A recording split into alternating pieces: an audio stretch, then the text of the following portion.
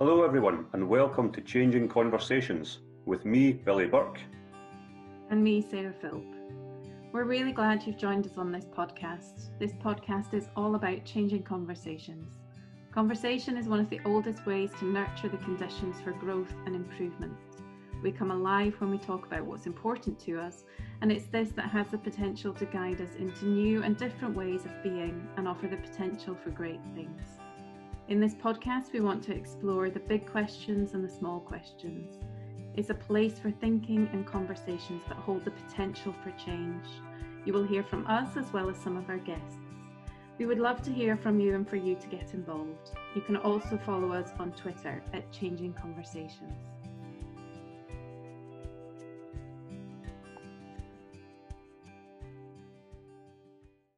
Thank you for joining us again on Changing Conversations, and we feel very fortunate tonight to reconnect with one of the leading global experts in systems change in education, Michael Phelan.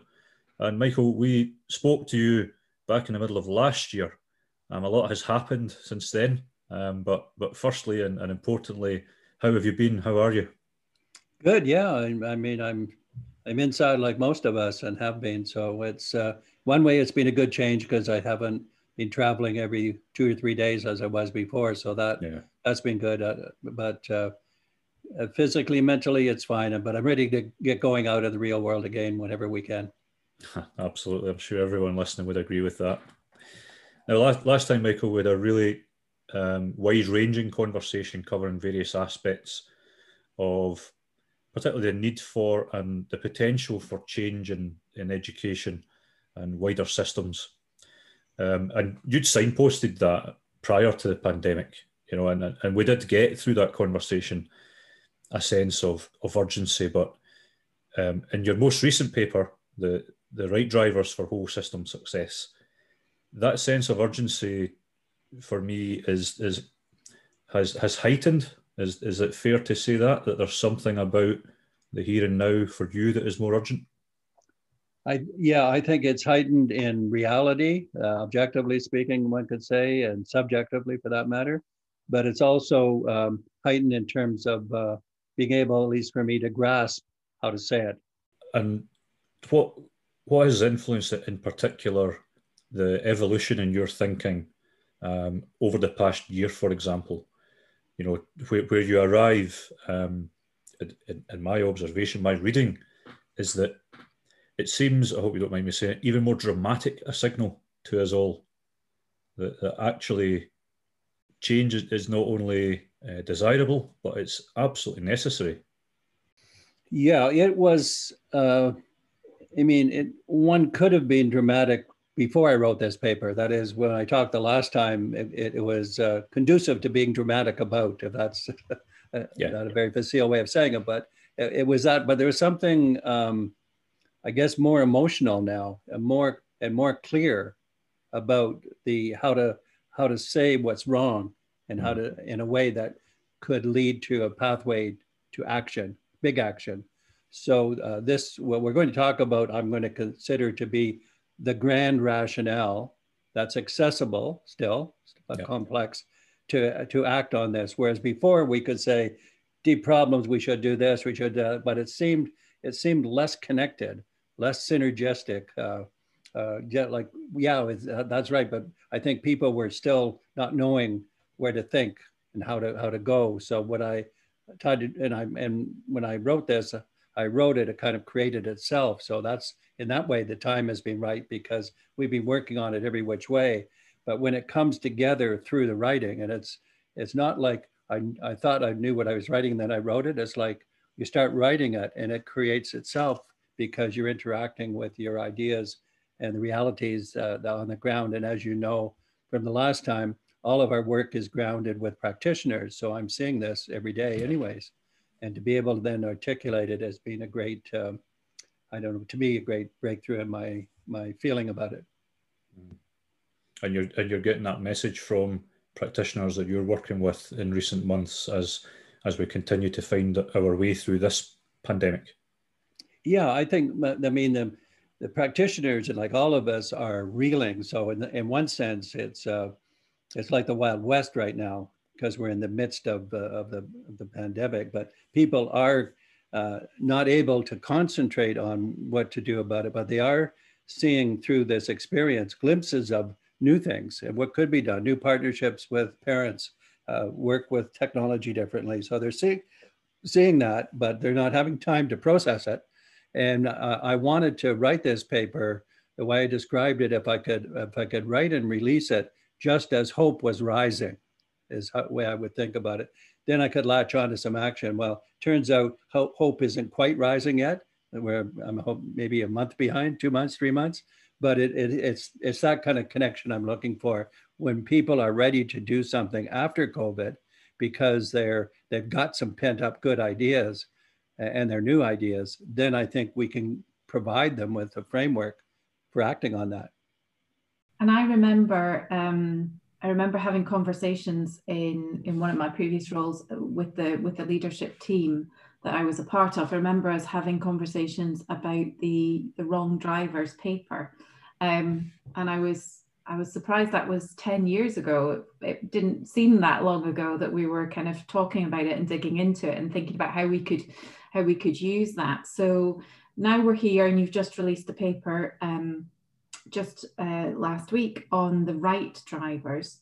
And those drivers, you talk about that as the human paradigm. Can you share a little bit about why it's a human paradigm, first of all?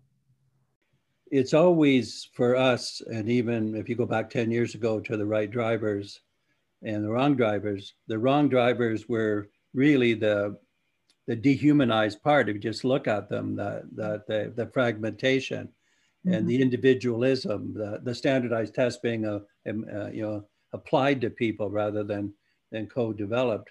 So those were not feeling very kind of connected and human to most of us and to teachers, and that's why they were wrong drivers. And then in the last 10 years, people were finding attractive to the right drivers, which was collaboration, as you recall, pedagogy, more system change. Then those were perking along and were happening in some fashion. But I think the difference to me is then and immediately after that first paper 10 years ago, people rationally gravitated towards what I was saying, but the emotional depth was not there. And now, because of the way in which the system, and we can talk about this, has deteriorated rapidly during those 10 years, even before COVID, and then the double whammy of getting COVID to put you really in the bad mood, then you really have an emotional kind of churn that could go either way, self-destruction or other destruction, or are we going to rise to the occasion? This is our last chance. And so the emotions are revved for this. And as you probably know about change, all good change is accompanied by not only good ideas, but strong emotions. Anxiety is necessary for change. Too much anxiety is dysfunctional, but you need real anxiety to say, we better act. And I think you're right. I think there is that emotion there at the moment. We're all feeling it. We all want that change. I worry slightly that people are tired or worn down or like drained by the process. How do we balance that? Do we need to, or will that change? Well, the drained part is, first of all, I don't know, because people have had such depth of despair that you can't really predict this. But I think that they have, it depends what we do now. Let's say people are down and suppressed. They don't want to stay that way if there's any way out. But we could make it worse. For example, one of the big discussions is how do we make up for loss of learning?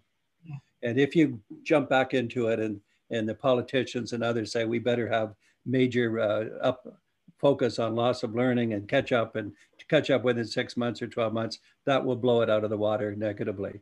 But if you instead, as I'm recommending in the Right Drivers paper, you focus on well-being and learning, what we call getting good at learning and getting good at life, which we're already working on. But so we've got a lot of a lot of allies and a lot of detail about how to do that. If it's about well-being, I think we can see with humans that they can bounce back quickly if the focus is on well-being. Mm-hmm. If the focus is on additional pressure, put your nose to the grindstone and get back to do it, then it will be adding insult to injury and will fall apart. But I think the advantage of the right drivers is that not only are they inspirational, they're emotionally uplifting. Yes, yes. And I felt that when I read the paper. I felt a sense of excitement and let's do this, as well as oh, let's not mess it up. So definitely felt both sides of that. Yeah. I think I had a discussion with some principals yesterday in Australia, Melbourne, and they had the same reaction. One of them said, "Oh, I was so uplifted, but then I felt a sense of anxiety at the same time. I just like, what am I going to do? I'm excited, but I don't know where it's heading." So I think if we think a little bit more about the paper, the urgency has increased. We can. I have a little video that goes with the paper, a 9-minute video, where I say the one of the set of reasons that are really causing us to want and needing to act have to do with climate deterioration, growing inequality, plummeting social trust, and also staggering mental health is, I guess, what I call it for all ages. So we've got that negative set. We've got COVID, which is still negative, but then we've got what I'm calling a pent-up desire to do something. And I think the desire to do something, I would say on the average, has not been worsened by COVID. It's been increased. The desire to do something has been increased by the very happening of COVID to us. So I think that's the silver lining or more that comes out of that.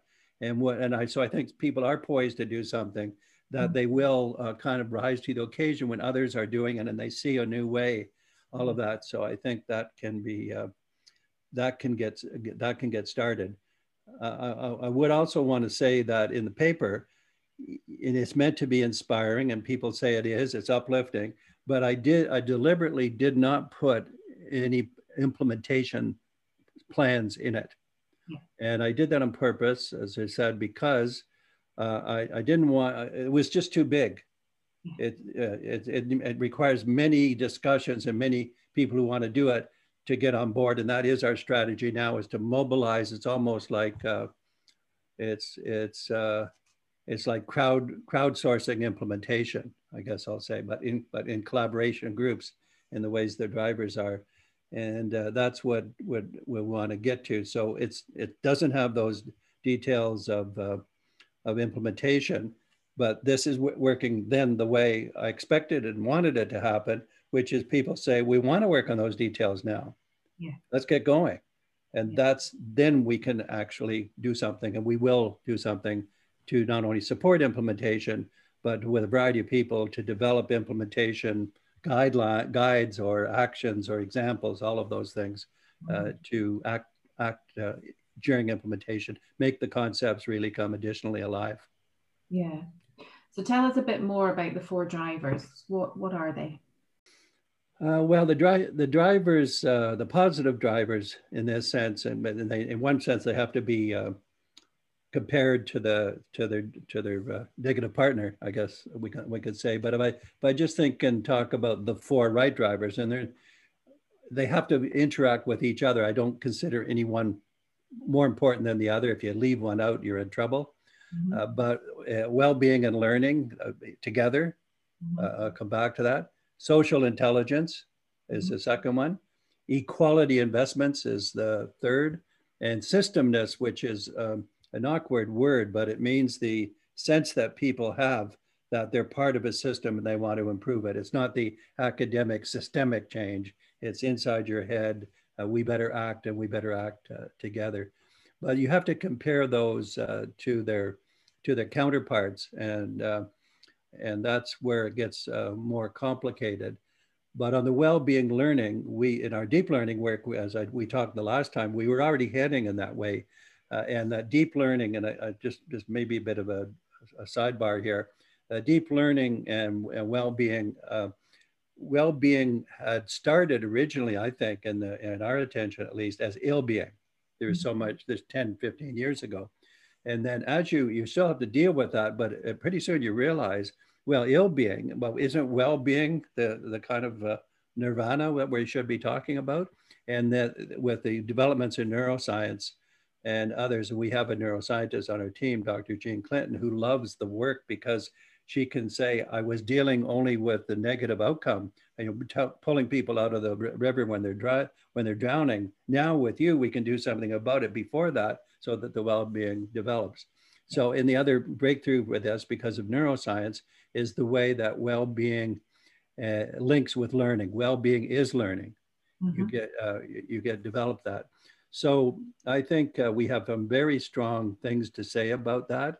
I keep being tempted to be diverted every time I will talk about one of these, because we have just been also working with actually the group of state commissioners in the U.S. There's one per state at the top, and they want to talk about social emotional learning and where it fits.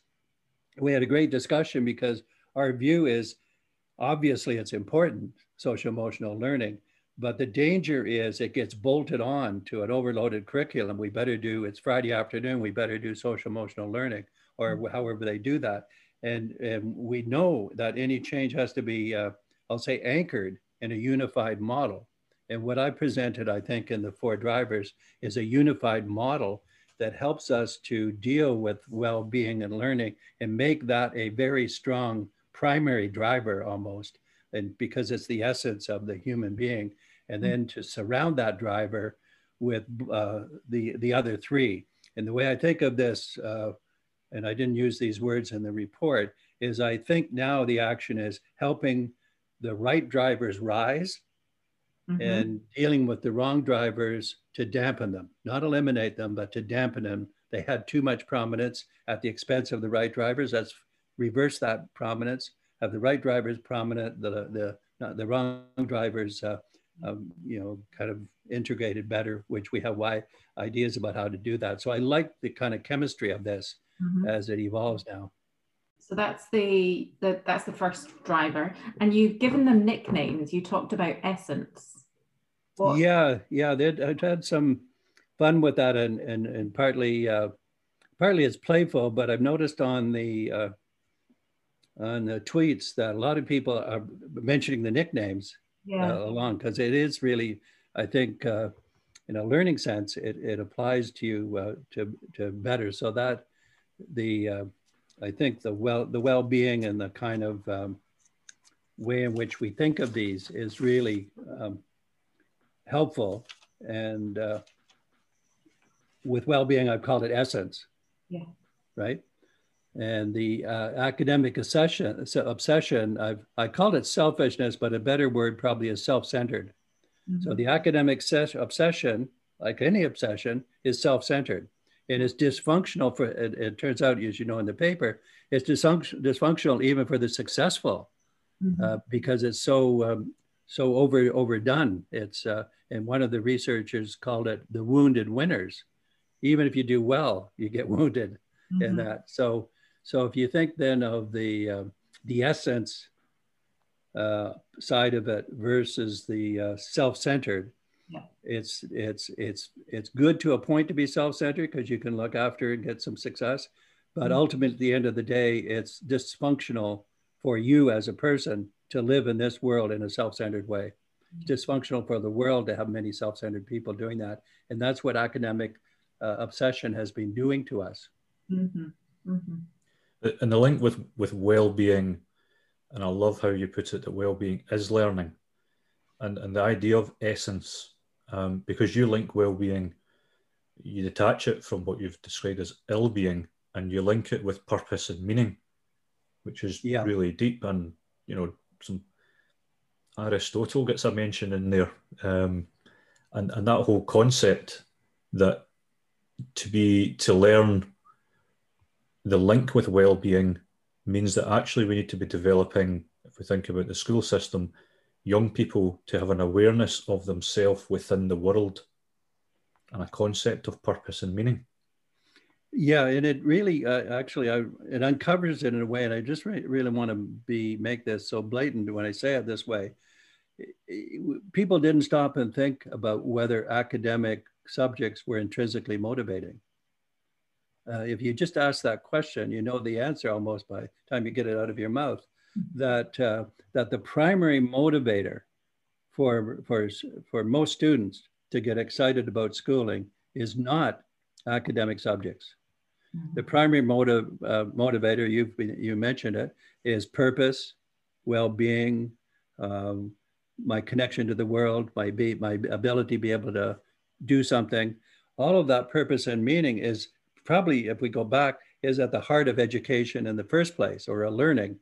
Deeply, deeply in our philosophical backgrounds, we can find that essence, and we've lost it to academic narrowness. And so this is why its essence, you return to it. And then students are incredibly motivated once its purpose and meaning, belongingness, connectedness, and doing something worthwhile. The motivation just goes sky high, and that's where the academic learning goes up at the same time. And there's something quite expansive about each of the nicknames. So you've got social intelligence, which is limitless, equality investments, which is dignity, and system as wholeness. So there's that sense of kind of expansiveness. Yeah, that's the part of the emotionality of it. That and this change, any change worth its salt is always got the deep emotional component to it. We bad changes as well sometimes, but so this is that's why the right drivers can be uplifting, because if you just look at those, limitless for social intelligence, well, we haven't nearly come to being good enough in terms of how we can collaborate and get things done. We know what it looks like when it works, but we're low down on the evolution of being able to do that well. And if you take that social intelligence, build that up, and as I said, we've overestimated what machines can do, and we've underestimated what humans can do. And if you just take that as an inspiration, then people want to be connected, and collaboration. I have to say, even though I can think of examples of collaborative schools 40 years ago, we are still just getting started on what collaboration is. And it's not automatically good.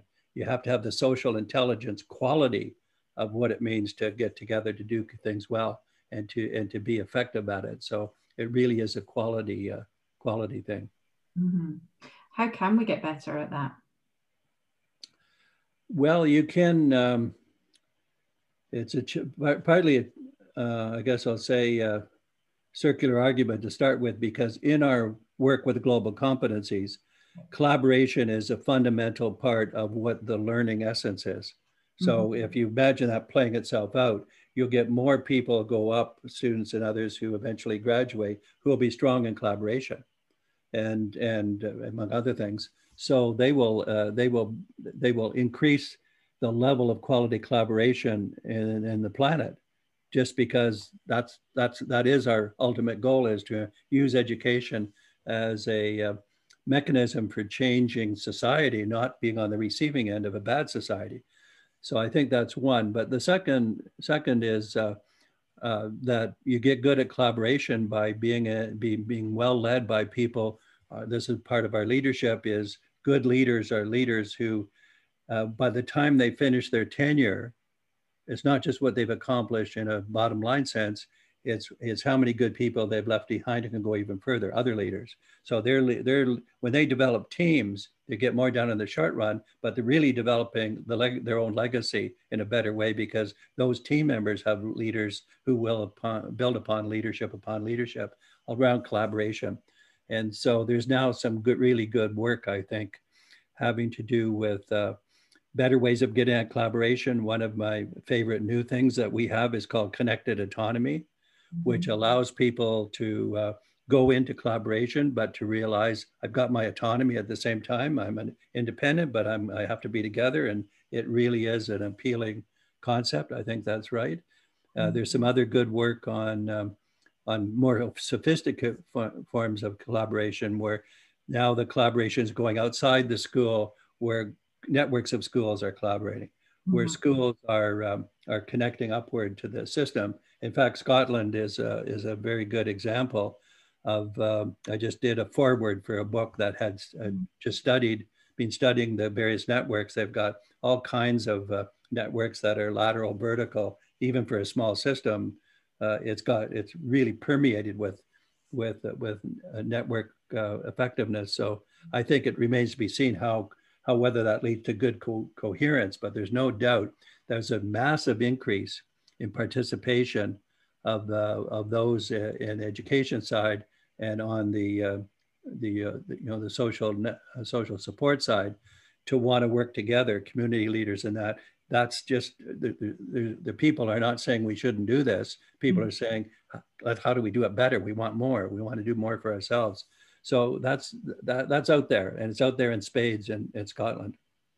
Yeah. So just because you've mentioned Scotland and the fact that we do have that, what else could we do? How do we take that to the next level? How do we really utilize that in the context of the paper and the 4 right drivers? Well, part of the paper is an invitation for various people to act, and sometimes we're in partnership with it, and that would be good. So I think in the Scotland case, they have developed this major commitment to vertical and lateral leadership, and there are lots of people who want to do it or are doing it. But I think very soon it's going to be the key question is going to be: is it really working? Are we getting really a strong movement forward or not? And I think that this paper will, I hope, be a guidance for good worrying. That is, what are we missing here? I know well-being is part of it. Are there too many networks that we're getting confused because it's all overlapping and everybody's working on similar agendas? So I think it should lead, in the case of Scotland, to greater, focus and settling down and coherence as we recommend. And you can look at the 4 drivers and the right drivers, and you can take each one and say, how are we doing on this? And go to each one, and what do we have to do to change that? Because most of the work in the Scotland networking has been started only 4 years ago.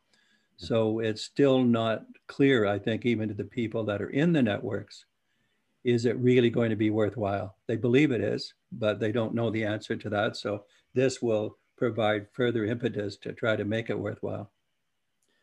And in terms of collaboration, you talk about collective action required for positive change. Now, you actually, there's a section where you talk about young people, potentially those who the system works for least, as having, a real potential, an emotional experience and a connection to what is wrong. So I was fascinated by that. And you spoke about emotion and new dignity. So what did you mean by the new dignity? Well, let's take the lead up to that for a moment. That, and I start into it in a bit of an odd way. If I'm myself out in the world and facing problems or facing complexity in the world, I would rather have as my person beside me someone who had come through a lot of knocks in life and had survived and being a good functioning adult, compared to someone who smoothly went through school and got good grades. If you're that, I'm not really being negative about that as it sounds. Oh, no, but if you think of the someone who's had lots of problems and solved them, and that they're a much better character, in the best sense of that word, and more effective. They know how to deal with anxiety, know how to deal with problems, and that. So this is, I think this is a side that really, that's one thing. The second thing, we know that the students who don't fit well immediately into academic, and this is the academic obsession harmfulness, is they get lower and lower. They end up doing worksheets and they get spiraled down and they drop out, or are always on the edge of dropping out. So they have a very poor start, not only to education, but to life. And they don't have a chance because their world and the academic obsession world is so far apart. But we have noticed that when you actually work with students who on problem solving and those issues of the global competencies, meaning of life, purpose, belongingness, that, and this is again goes back to our cognitive scientists and neuroscientists, that those students that were previously disaffected can be night and day different 5 months later if they have a different learning experience, and which they have if you focus on well-being and learning and not on academic obsession. So we literally, they get rescued from a downward spiral into its opposite. And I think it, like we say, deep learning is good for all students, but it's especially good for students who are disaffected in the first place. So if we take dignity and essence and those things, I mean, this, you get at it through, and it's depressing actually to read, this was my first serious entry into looking at the economics of how societies have evolved in the last 40 or 50 years.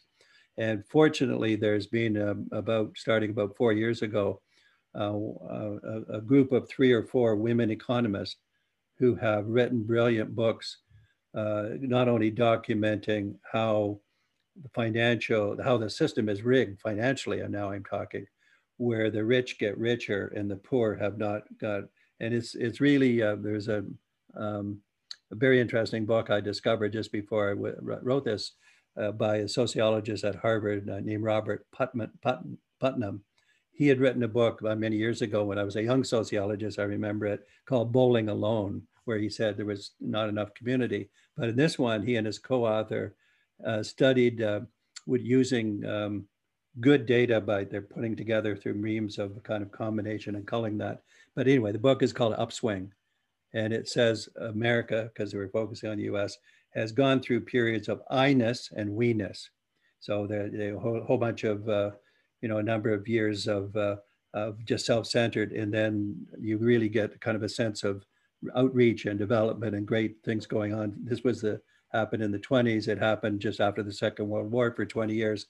And now they're deep into the I-ness problem, let's say this narrowed part. And they have on social trust, let's take that as an indicator. The social trust has plummeted from about 65% to 30%, and as on surveys as people perceive that in the US. So this is a long way around to dignity, but what's happened here, and what's happened first on the financial basis, is somehow, I mean, I know how, but I don't want to take a whole bunch of time to explain it, but around the late 70s, there was a shift where there was built into the system, and it was done somewhat on purpose by individuals, but it was allowed to be done by those in charge of society, politicians and others, where the profits for the GDP, which stayed steady on, 90% of the profits were going to owners and shareholders, and hardly any to labor or the workers. So you got then a start. This is literally 1978, and the last 45 years now, it's been continuous wide range where the middle class got driven down towards the poor, financially speaking, and the upper class got, or the capitalists got obscenely rich. And so that's really well documented in the paper. And then you see, and I think the overwhelming or the single best way of thinking about this is dignity. And everybody intuitively can feel about dignity. And if you're someone who is constantly starting preps and having experiences and always being put down and not having a chance, and what's so blatant here too is that social mobility, which is doing better than your parents in some ways, on the average, it almost went to zero on the average around 1980, and it's been like that for 40 years. So you get, and this is why you get Donald Trump and the consequences of that. And you can, there's several good books on this now, but the single thing that will make people into the worst versions of themselves is lack of dignity that they feel. If they don't feel dignity, self-worth, they're absolutely rock bottom as humans. And this is why education and the four drivers should be in that work. I mean, higher dignity is obviously well-being as well. So, but it can be rooted in the education or the financial frameworks that have made it, that have rigged the system again. And if you look at the four wrong drivers, almost all of them are rigging the system. I'm just thinking of this now. Academic obsession rigs the system for those who already have wealth. Not only do they make more money income, but they have more wealth accumulated. So their kids are more favored in the way that they develop that. Machine intelligence is dominated. It's a male world. I mean, look at who are the billionaires that have derived from that. They're almost all males. Who you can say about machines that they're fantastic, they can do a lot, but they're basically, and the nickname I gave it was careless. That is, that not that they're careless, but they care. A machine care less because by definition it's amoral, but it's fueled by the values and the I guess I'll say it's fueled. One of the authors called it techno-chauvinistic. It's fueled by a male kind of mentality of growth is good, and the more powerful machine, the better, the better.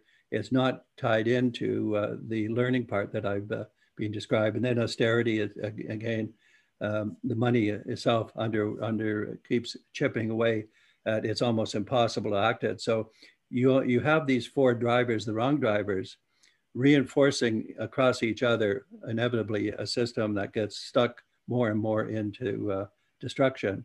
And what I proposed is not one by one, but think of all four as destructive and think of the other four as constructive, developmental.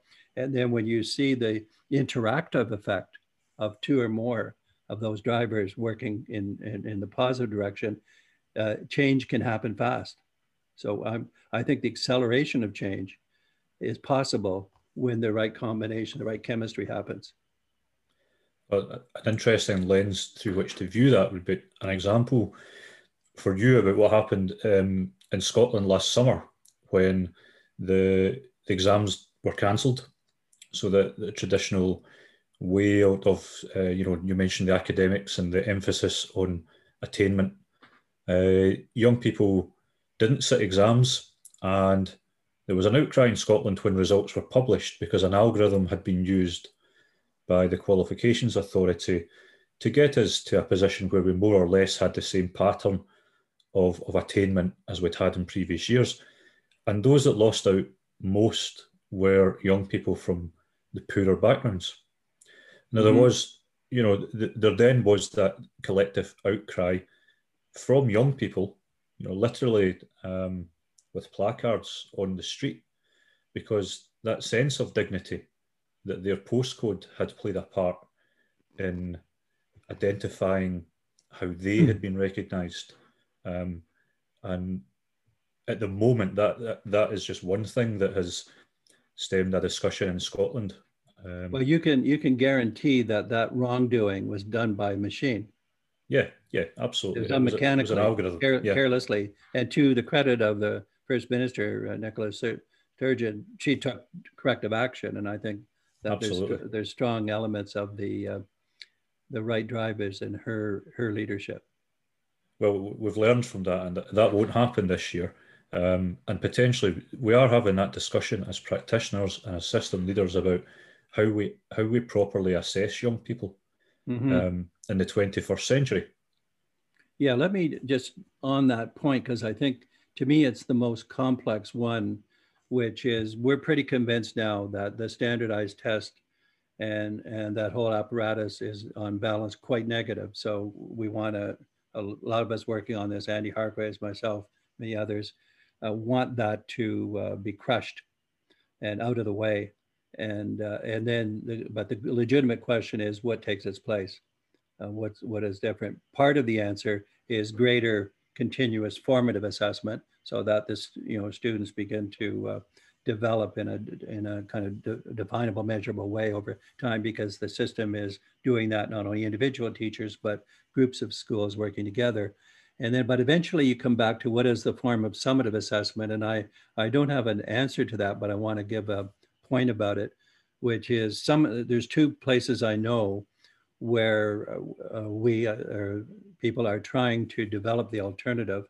The alternative is some form of qualitative assessment that, whether it's portfolio or a skill framework or whatever, that is more than credentials in a micro sense and is more qualitatively, has greater depth.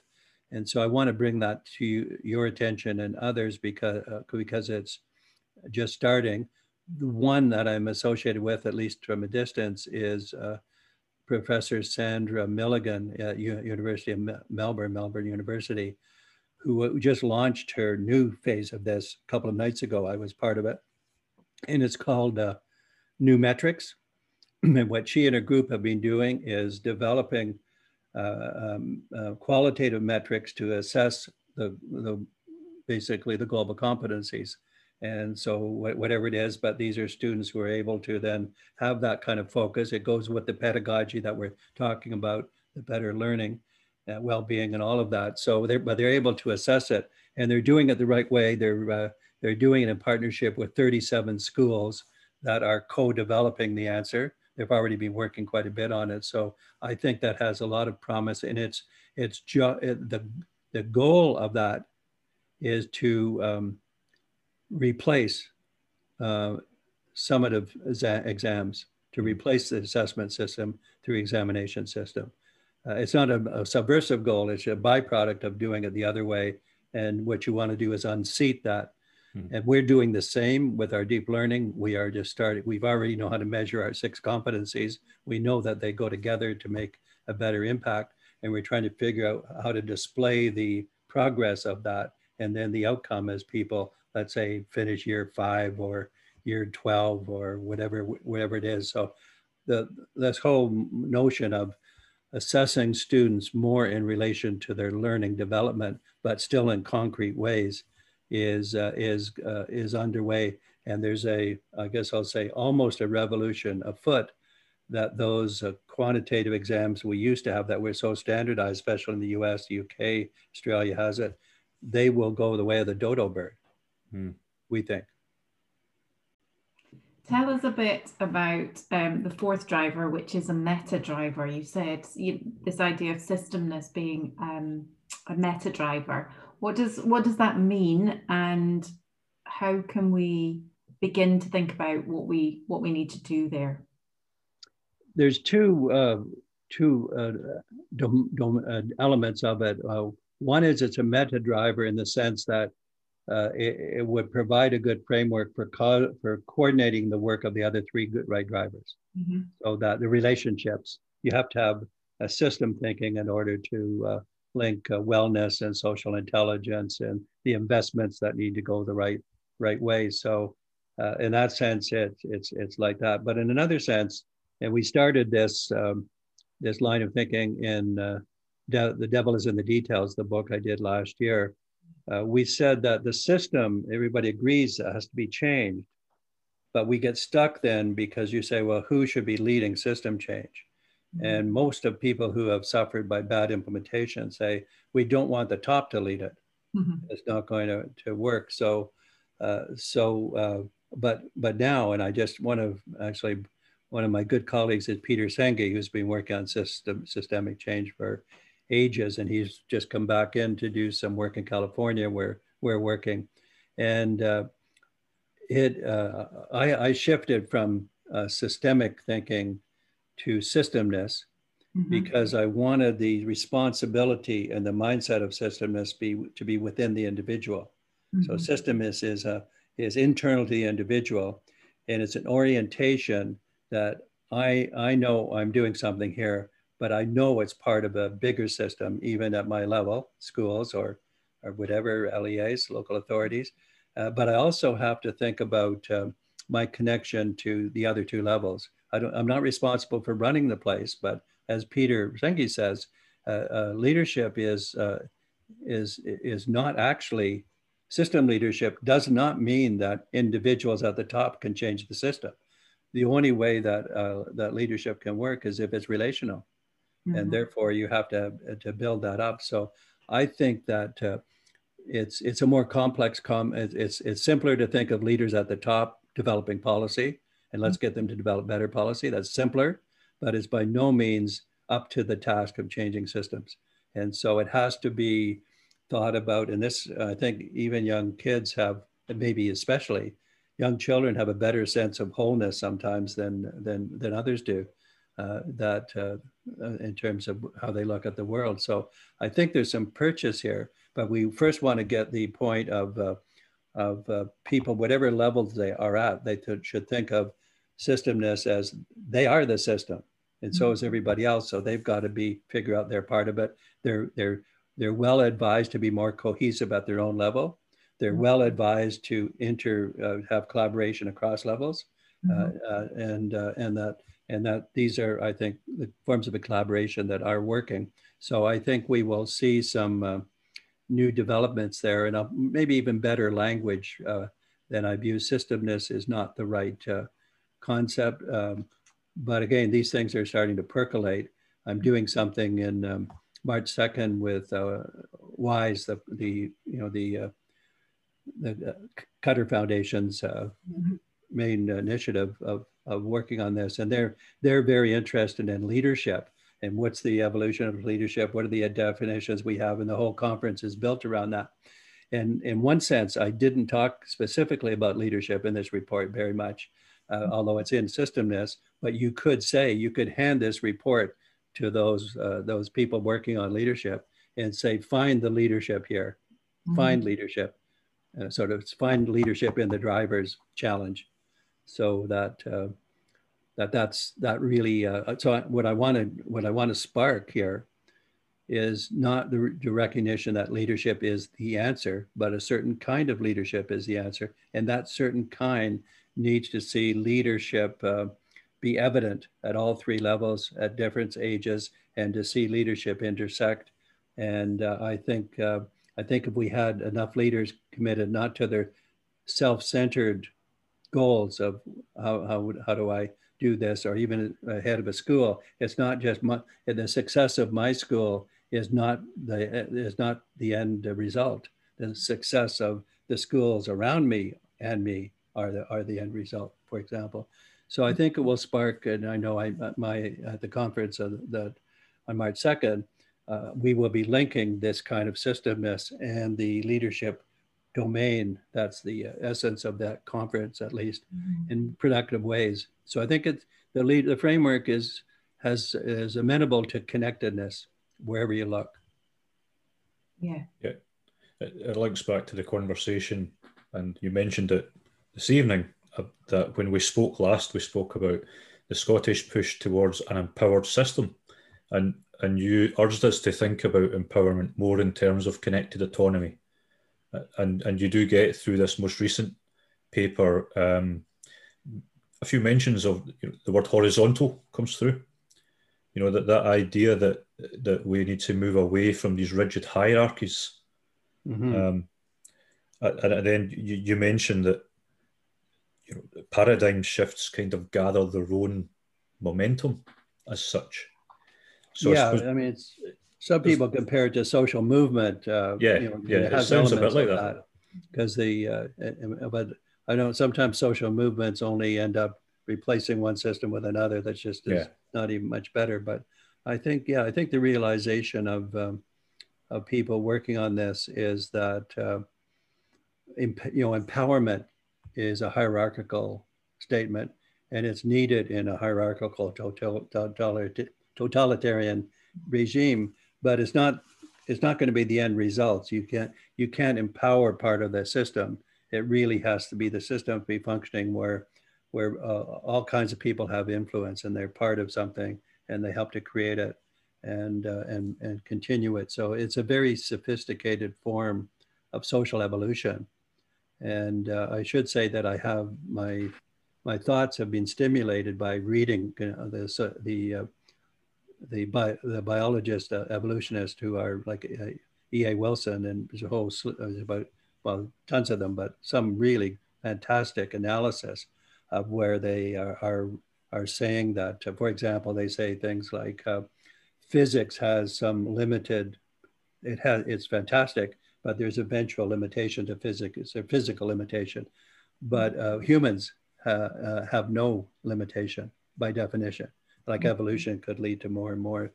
And so, and he says evolution is relentlessly bottom up, that is movement forward. So evolution, when you say what I'm talking here, in some ways is about I mean, if you separate evolution around genes and the genetic source, which was the main source for until 10,000 years ago, and then you add to it adaptation to the environment. The really exciting one is cultural evolution. Cultural evolution is coming from learning from, and the culture gets better. And it's not just, it is evolution. It's not just a couple of ideas. It's the quality of the society gets more complex and better if in our model. And if it gets better, it's almost limitless. Which is such a, which is where the excitement comes from when people read. That's where the kind of enthusiasm is. One last question on the systemness. You mentioned systemness activists. Tell us more.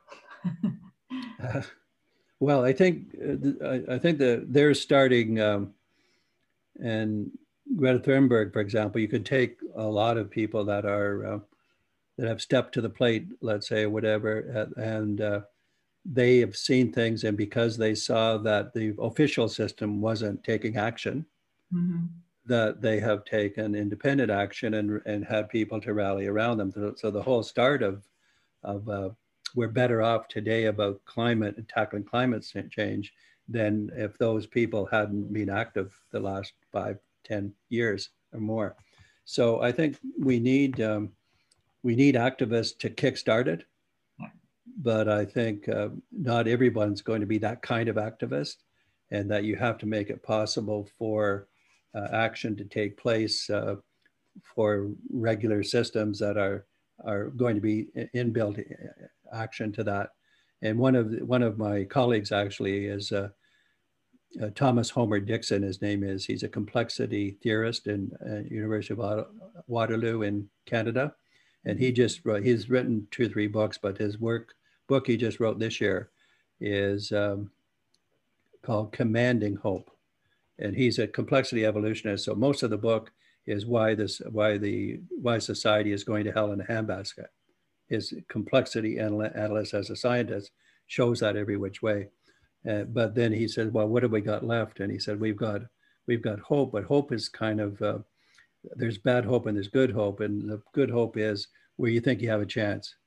And I actually almost ended the paper like that, and I've added another piece to it now, which says we've experienced learned helplessness. So that's been our experience, and we have to experience learned hopefulness. So that the hopefulness has to come from pieces of success that want us to do more. So that's where I see the optimism now. I think that we are going to see examples where people are getting somewhere, and that's going to represent hopefulness that's been learned by trying to do this. And one of the heroes actually emerging in this, I don't know whether you know her, I've just got to know her through this, is Marianne Mazzucato, who's she's an economist originally from Italy and now at University of London in London, England. And she wrote a book that I drew on. You saw the analysis, fantastic analysis of the austerity and way that's unfolded in the last 40 years. Her new book just came out just after I published this. I just got it 2 days ago. It's called Mission Economy. And it's in the book, and what I was able to use of hers was to define and provide evidence about the inbuilt austerity nature of the last 40 years. And she's got that really well analyzed. And then her conclusion, along with the other economists in the same realm right now, is that getting a balanced budget is not the point. The point is investing, even if you go into debt, into infrastructure that will actually create more wealth anyways, if you can invest and develop it that way. So this is one possibility, but her new book, which is basically saying let's do it now. I analyzed the austerity, and the austerity is supposed to lead to more wealth, but we haven't really said, aside from spending more money, what are we going to do to create more prosperity? And because she uses the analogy to the moonshot, it appeals to me because I think of this Ford Wright Drivers as a bit of a moonshot. It is, it's big, huge, but the moonshot was big in its own frame. And that's the way, that's kind of the comparison that we can possibly see here, that there will be, it's changing the, it's creating a new purpose for the role of education and schools in society. And that new purpose is to create a better society. That's a strong message of hope. And your paper does end with a message of hope. And if I can pull one bit in particular to finish on, you mentioned that young people in particular are the main source of future success, change makers on the move, you call them. And we have not nearly invested enough in young people. So if we just, you've given us lots to work on, I think, as individuals, as educationalists, as people part of the wider system. But for those that tomorrow and going forward will be in the here and now in front of young people, how do we tap into that in the here and now? And how would you like us to invest more in young people? Yeah, what could I say just a couple of words about that? Because I think it's important to get it right. What I don't mean is student voice and student agency in the sense we usually use those. Yeah. In fact, it's a more interactive between adults and students. And we say about students that we haven't found a student young enough who doesn't want to be a change agent, 6-year-olds, 8-year-olds. So this is really that part. And then the other part is when if we talk about the rise of young students as part of the solution, young people and adults working together to solve this. So the change here is that the students will be great change agents because we've seen it, but they'll be more powerful if adults and students are interacting together about this agenda, much more powerful. And it's just, that part is really exciting because they will, when I think about it, I think of students as young people as 50% a bundle of nerves and 50% wanting to change the world. Yeah. So we can take those two 50s and make them into something more integrated with the adult community part of it. It could be very powerful. Absolutely. Michael, thanks so much for your contribution. It's been great to reconnect with you and to get your very latest thoughts on what we should be thinking about at this moment in time and into the immediate future. Thank you. Could have gone. Yeah, thank you. I appreciate your interest, and good. It's like a fireside chat we have going. So I hope there'll be another one, and we'll be able to do it at a time where we can point to the actual progress.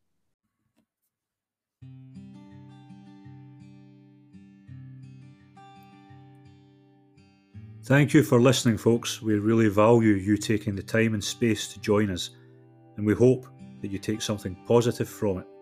We'd love to hear your reflections, so please get involved via Twitter or contact us directly by email.